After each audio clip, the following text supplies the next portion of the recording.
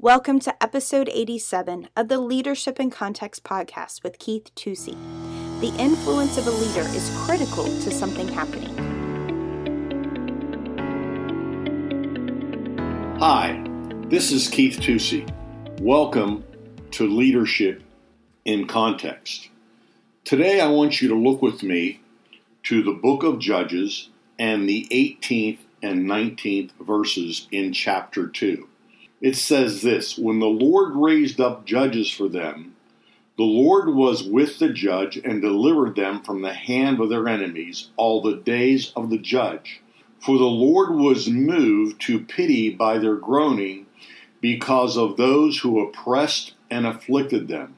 But it came about when the judge died that they would turn back and act more corruptly than their fathers in following other gods to serve them and bow down to them. They did not abandon their practices nor their stubborn ways. What I want to talk to you about today is esteeming the mantle of leadership. I think there are many good leaders who understand in even a humble and graceful way that God has graced them with certain gifts and certain abilities. Having said that, though, through my history of ministry and even involving in the business community and people in business certainly would be included in this, is I've seen a number of gifted leaders, men and women who certainly had divine deposits of grace, not just, natural leaders, but people that had honed their skills and people that acknowledged that God had put in something into them. I've seen those same people complain when people did not just automatically do what they needed to do without a leader. Here's the truth of the story. The history in the Bible tells us that when they had good judges, they did good things. Later on in Israel history, it tells us when they had good kings, they did good things. And when they had bad kings, they did bad things.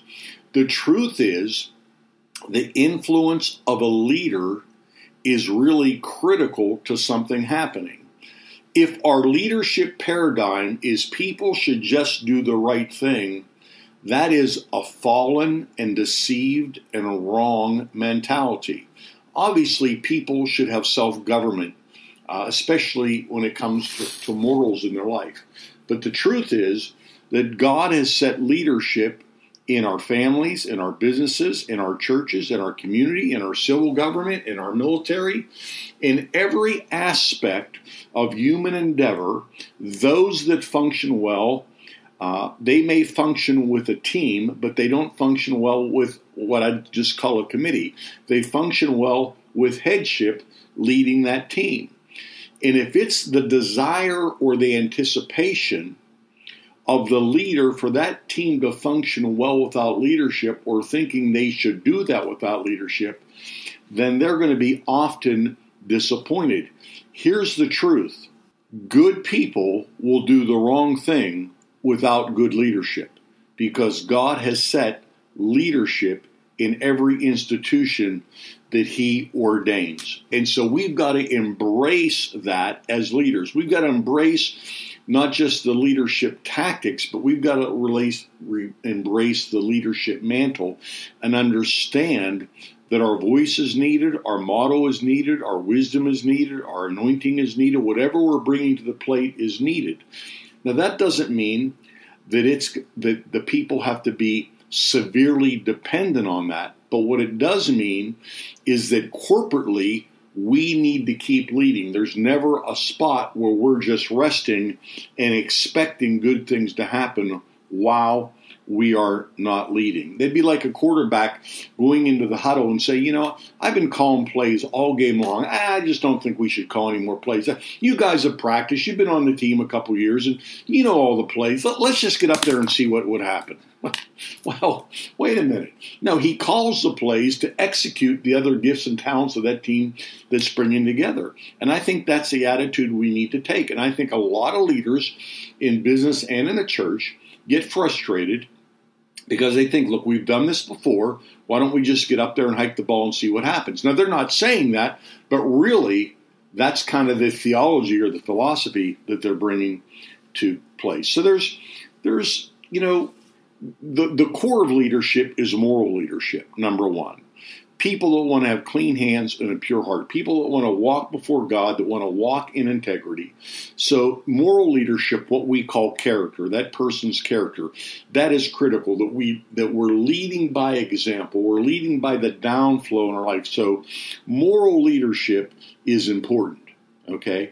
What is also important is having a set of clear convictions. In other words, people understand not just why you believe a certain thing, but why you believe a certain thing. That's a mark of a good leader. Not just that people could say, hey, this is what he believes or what she believes about it, but this is why they believe about that. And then the third part of that moral leadership I would talk about is having a dependable response. In other words, they know how that leader is going to respond. We talked in the last podcast about sending Judah first, that a leader should be a praiser.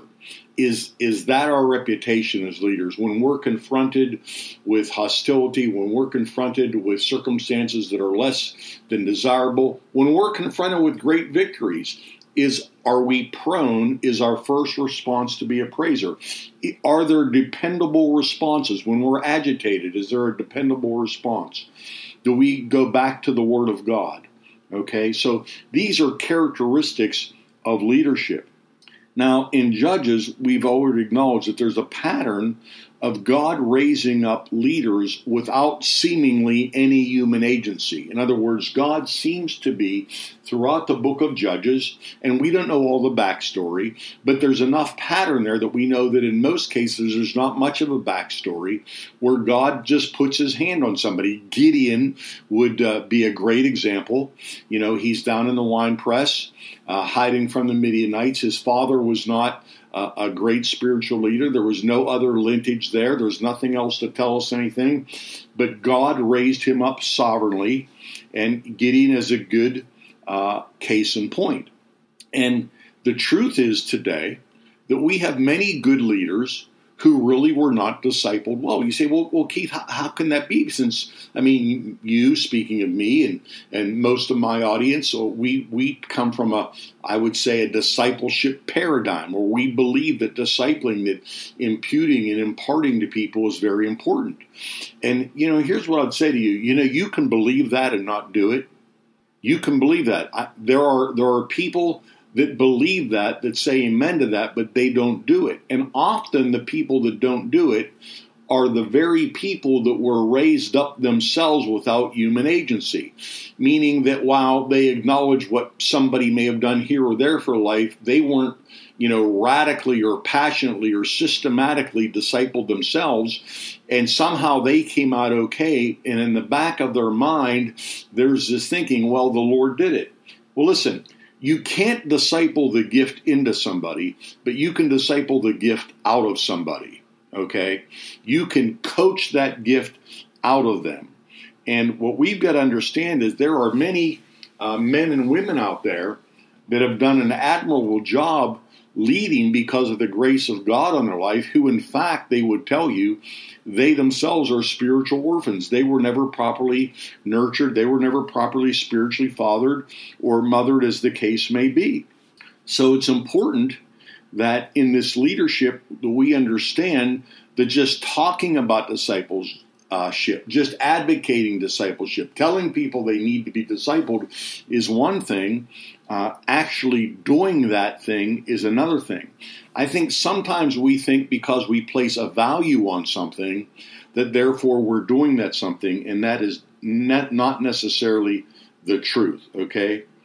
See, if you have a really strong leader and he can devalue or she can devalue their own influence by acknowledging discipleship and not doing it, saying, yeah, this is important by not doing it. And sometimes even becoming mystical and saying, well, God just, showed up in my life, or God did something supernatural in my life. And I applaud that. I think I'm in that camp. I think I'm more in that camp myself. But because of that, I value discipleship, and I value my influence without overvaluing myself. Do you understand that? I think that's the mark of a healthy leader. They value their influence. They value the work they do without overvaluing themselves, because they understand it was God that did it.